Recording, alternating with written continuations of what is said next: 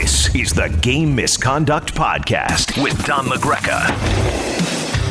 Hey, everybody, it's Don LaGreca with the Wednesday edition of Game Misconduct. It's unbelievable what's happening with the Montreal Canadiens. You figure, okay, they lose a tough one in overtime in Game 4. It's going back to Vegas.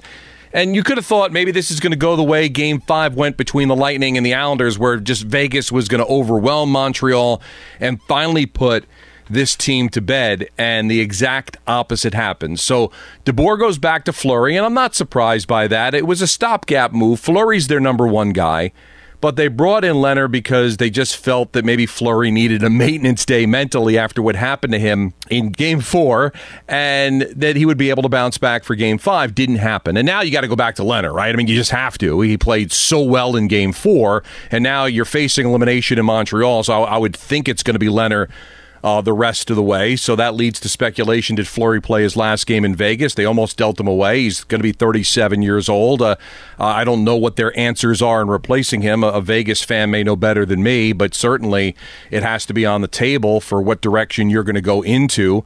I'm not sure Robin Leonard is the answer as the everyday goaltender either. We'll see. But, hey, Vegas still can be heard from, and they still can end up winning this series. But right now, Montreal just got it going on. So we really are left to just say this is no fluke. You know, we kind of talked about it a little bit on Monday that this was going to be a long series because Montreal's just not going to go quietly into that good night. And now they've got two shots, including one at home tomorrow, to wrap this thing up. And the Cinderella story just doesn't look like it has an ending here. It just doesn't. And it's really time to dissect why this is happening. Now, the old adage in the NHL always is, all you need is a hot goalie and a hot goal scorer, and you can go far in the playoffs. But that's not really what Montreal is doing. I mean, I wouldn't say Carey Price is hot. He's a really good goaltender. Now, he's playing out of his mind, but I wouldn't say this is just like out of nowhere. We've seen him play well before, and he's certainly playing at a level that, hey, a future Hall of Famer should be able to play at. Do I think he at times is overrated? But he can prove me wrong, and is continuing to prove me wrong on this run. He's never been this far in the playoffs before. Remember, he got hurt in Game 1 of 2014 against the Rangers when he collided with Kreider, or Kreider collided with him, so he didn't get the two wins they got in that series, and it was Halak that they rode to the conference final in 2010. So he's definitely proving a lot of people, including myself, wrong with this run. Okay, so you've got the goaltender, but it's not like they're relying on one guy. Kotkaniemi got his fifth goal. When you look at the games, the goal scorers last night, Stahl with his second. You know, Caulfield has been great, but only his third goal. You know, so they're really getting contributions from everybody offensively, and that's the key, right? To be able to roll four lines, to not rely on one or two players or one or two lines to supply your offense. Montreal can get it from anywhere. They're getting that. Depth on D. It was realized by Montreal, EJ brought this up, that, you know, play those top four to shut down Vegas. And it worked against Toronto, it worked against Winnipeg, and now it's working against Vegas. But the other key that never gets discussed when you talk about what you need to make a run, and teams that are trying to build towards a championship have to figure this out. Who is going to be your forward that's going to be the shut-down guy? You know, who is going to be that defensive forward that's going to win you faceoffs and just drape himself on the number one guy and take that guy out of it? And when you've seen what Phillip Danault has done, now, is he a name? Is he somebody you think of as even a top 5 player on the Canadiens? The answer is no. But in situations like this, it's those guys. I saw it forever with the Devils, with guys like, you know, Bobby Holik, and sometimes it's the defensemen that will just follow around the best players. But this is a guy that's a top-line center. He's winning faceoffs. He's shutting down whoever they put him on. He put him on Pacioretty, and they're completely taking Pacioretty out of this series. Then you get the offense from Gallagher on that line. Suzuki, who centers the second line, has been terrific. Kotkaniemi, as I said, has got 5 goals. He's centering the third line. And then you've got how many big moments from the fourth line of Stahl, Armia, and Perry. Rolling the four lines, having defensive forward, having the goaltender that's playing elite. That's the formula. So throw out what happened in the 56-game schedule. Throw out what your preconceived notions were, mine included, on what this Montreal Canadiens team was going into the playoffs. They are kind of built for this. Now, that doesn't guarantee they'll even win this series, and certainly Tampa Bay, if Tampa Bay wins, and you think of that team offensively, could be a different set of challenges. And if the Islanders can make it out, boy, what a matchup that would be, because the Islanders are similarly constructed in the way Montreal is that it really can be a recipe for some special things here, and certainly can be enough to get one more win and get to the Stanley Cup final for the first time since 1993. So there's a way to win in the regular season, and you look at Colorado and you look at Toronto, teams that just outscored you.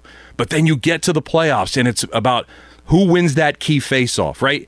Who gets that big check? Who demands the physical play? What goaltender makes that big save? It's a completely different story, and Montreal just seems to be ready for that. So were they an elite team? Did they barely make the playoffs? But look at what they've done once they got into the playoffs. Remember, they made it last year, beating Pittsburgh in the qualifying round. So there's experience there. They're exceptionally well coached. Even with the COVID, it hasn't really been a problem because the system's already in place. Everybody knows what they need to do. You've got grinders like Gallagher. You got Toffoli has been a godsend for this team. We even saw it during the regular season. So color me surprised for sure, but after every single game, you just begin to realize this is less fluke, this is less Cinderella, and it's more by design. Now, work still needs to be done. They've got one more game to get here, which is going to be tough, because I don't think Vegas is going to go away. And if they do make it out of Vegas, then they've got a very, very difficult final against either the Lightning or the Islanders. They've got 5 wins to get that elusive cup that the country of Canada hasn't seen since Montreal won in 1993. And those 5 are going to be very difficult to get. And the 2 hardest ones to get are going to be the game tomorrow and then finally finishing off Vegas, and if they're fortunate enough to be able to possibly eliminate Tampa or New York in the Stanley Cup Final. So it's still a tremendous amount of work to be done, but this team's picked up 11 wins in the postseason, the most they've ever had since winning the Cup in 1993. Very, very special. Vegas has got to figure out their power play, too. I mean, it was analyzed during the course of the game. Eddie brought it up. Keith Jones brought it up during the intermissions. You go from not being able to convert to being flat out embarrassing. And they just can't even get into the zone. Credit Montreal for that and their penalty kill. But when you're not an elite offensive team to begin with, and your power play becomes a problem and almost becomes not just ineffective, but being such a negative that it's going to be almost impossible to win. And now with the goaltending in flux. But if I'm a Vegas fan, you saw the way that Leonard played in Game 4. If he can do that again, now you've got all the momentum going back to your barn, which should be electric for a possible Game 7 that would be coming up on Saturday. So Vegas is not done by a long shot, but this Cinderella ride, you're waiting for that carriage to turn back into a pumpkin, and maybe it's not going to happen, at least in this series, for the Montreal Canadiens. Hey, it's Kaylee Cuoco for Priceline. Ready to go to your happy place for a happy price? Well, why didn't you say so? Just download the Priceline app right now and save up to 60% on hotels. So whether it's Cousin Kevin's Kazoo Concert in Kansas City, go Kevin, or Becky's Bachelorette Bash in Bermuda, you never have to miss a trip ever again. So download the Priceline app today. Your savings are waiting. Go to your happy place for a happy price. Go to your happy price, Priceline. All right, now let's fast forward to what's happening for Game 6 between the Islanders and the Lightning. And I was shocked that the Islanders lost 8-0. Worst loss in playoff history for the Islanders. And the worst loss that they sustained since that awful Game 1 last year in the conference final when they lost 8-2. But there were excuses around that one, having to travel, short turnaround, taking on a rested Tampa team. And they came right back and played a 1-goal game in Game 2, a game that they lost. I don't think there's any question that the Islanders are going to bounce back. What happened to the Islanders happens sometimes in the playoffs where the game plan gets blown up early. Right? Stamkos gets the goal 45 seconds in. That's big, not just because the team that scores first wins every game in this series, but also it got Stamkos off the snide and got that line off the snide. They only had 2 points, and both of them coming on the power play, so they got that going. And really, what's the game plan for an Islander team that, let's face it, is limited offensively? They're going to win by being a really good defensive team, and you're trailing 3-0 after 1. What's the plan? Because you can't keep playing the way you play and expect to be able to generate enough offense to come back. So what happens? You start opening it up a little bit, And now you get leaky, and this is not the team you want to be leaky against because Tampa is going to make those geysers, and they're going to score, and then it gets to be out of hand. Islanders dodged a bullet where Barzal was not suspended, so he'll be available tonight. I think that's the right call. We got into this argument on the Michael Kay show about, well, look what happened when Buchnevich got the one-game suspension, cross-checking Mantha in the face, so why does Barzal get away with it? Because it's a playoff game.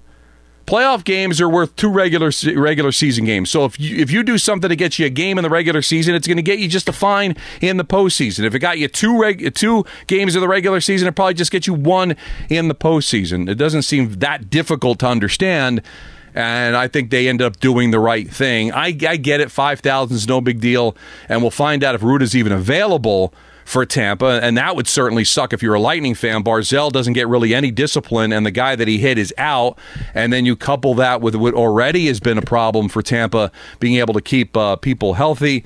Now you're down to 2 defensemen. You had Schenn had to play. Schenn scored, but that was not, that's just a fluky goal that went off a skate. I mean, he's not there to score. He's a nice defenseman. He's not a great defenseman. But now you start having to bring not 1 but 2 guys that weren't going to be dressed to now dress if Ruda can't go. And that's going to be, and Grzelcyk, obviously, somebody that's going to be out.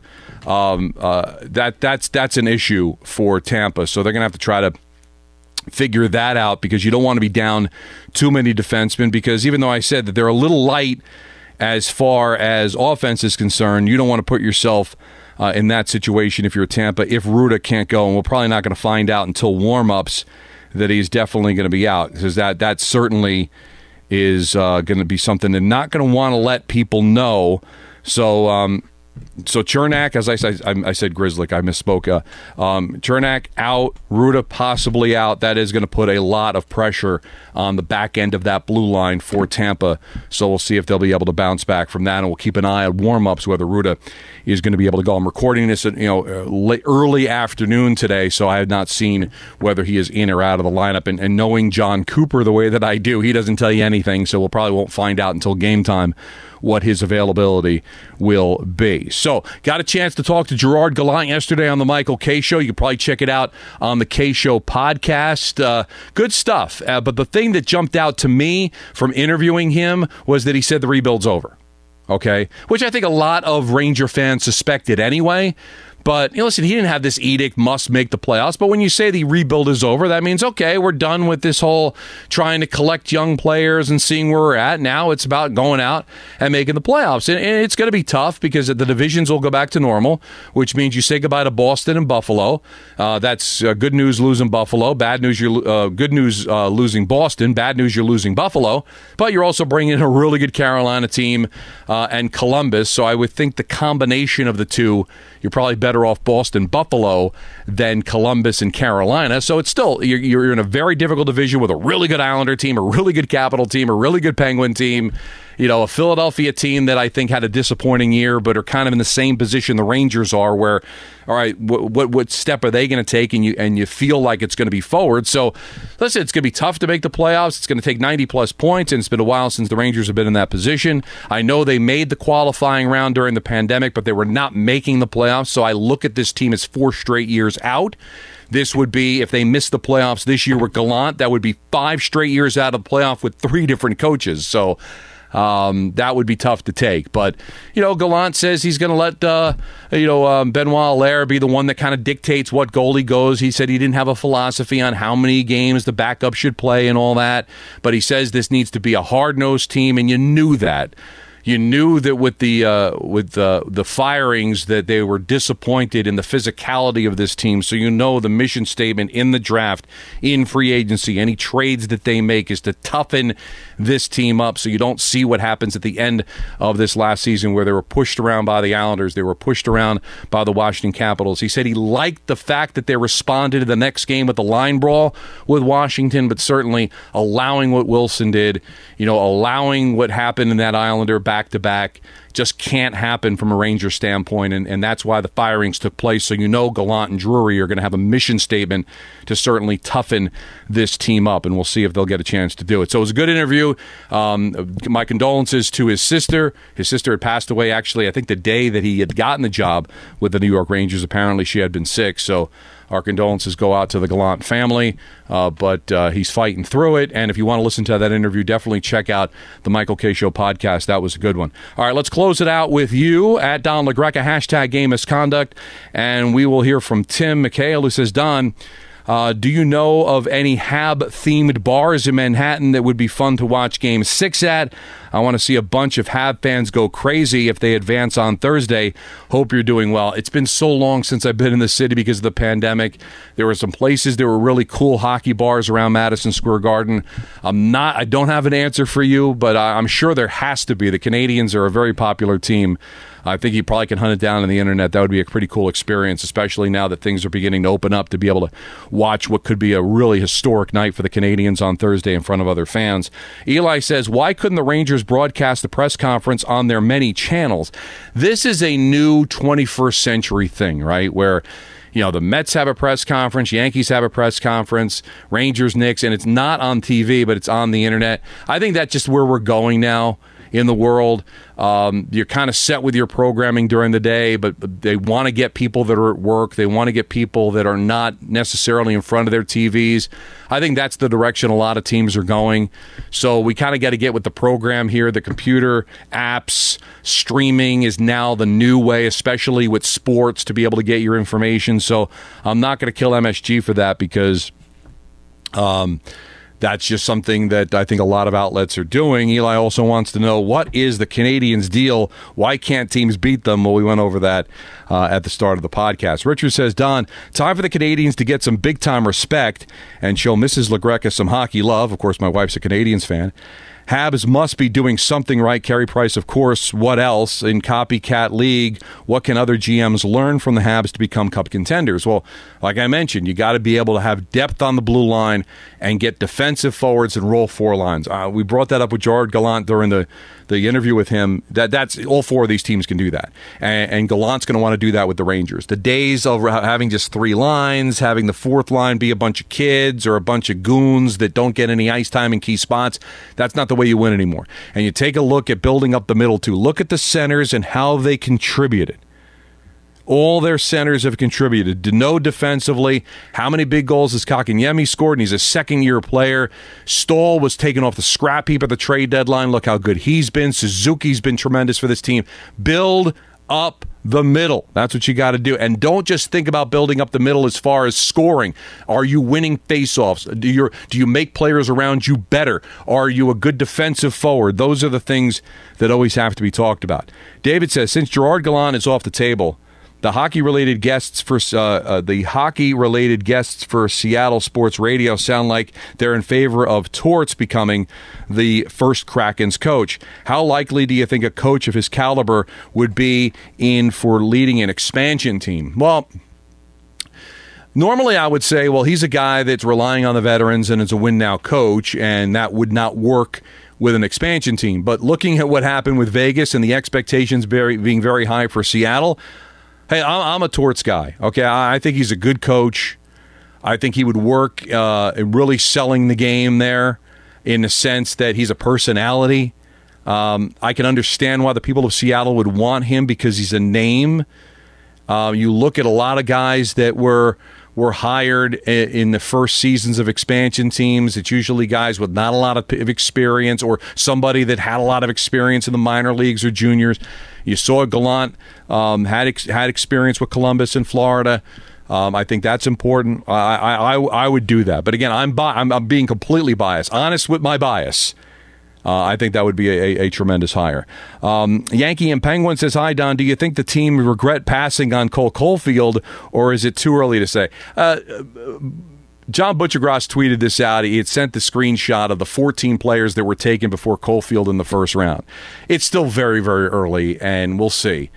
But give Montreal credit. Right? They groomed this kid. They were very, very easy with him, really bringing him in piecemeal, and now he's really showing a tremendous amount of ability. So, hey, what it really comes down to is this. When you're able to get a player that can have this kind of impact this early on a cup run, and you got him 15th overall, listen, I'm sure there's a lot of teams that may be looking and saying, boy, I'd like another shot at that. Robert says, caught your interview with Gallant on TMK yesterday. It appears to be the least charismatic coach that the Rangers have had in years, but I'm not sure that's a bad thing. Well, listen, when you say charismatic, I think Quinn was a personality-driven guy, although not a lot of people knew him.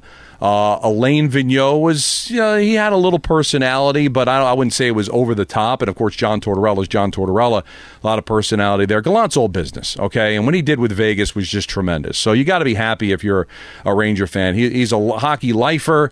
And I brought this up during the interview with him of the experience he gained. He was given the opportunity. He was an assistant in Columbus, takes over as head coach, 3 unproductive years, gets fired, right?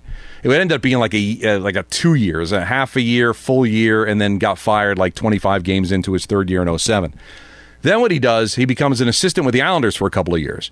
Then he goes down to the Quebec Major Junior Hockey League with the Bulldogs, and he's there for 3 years. He goes to a final and then wins 2 championships.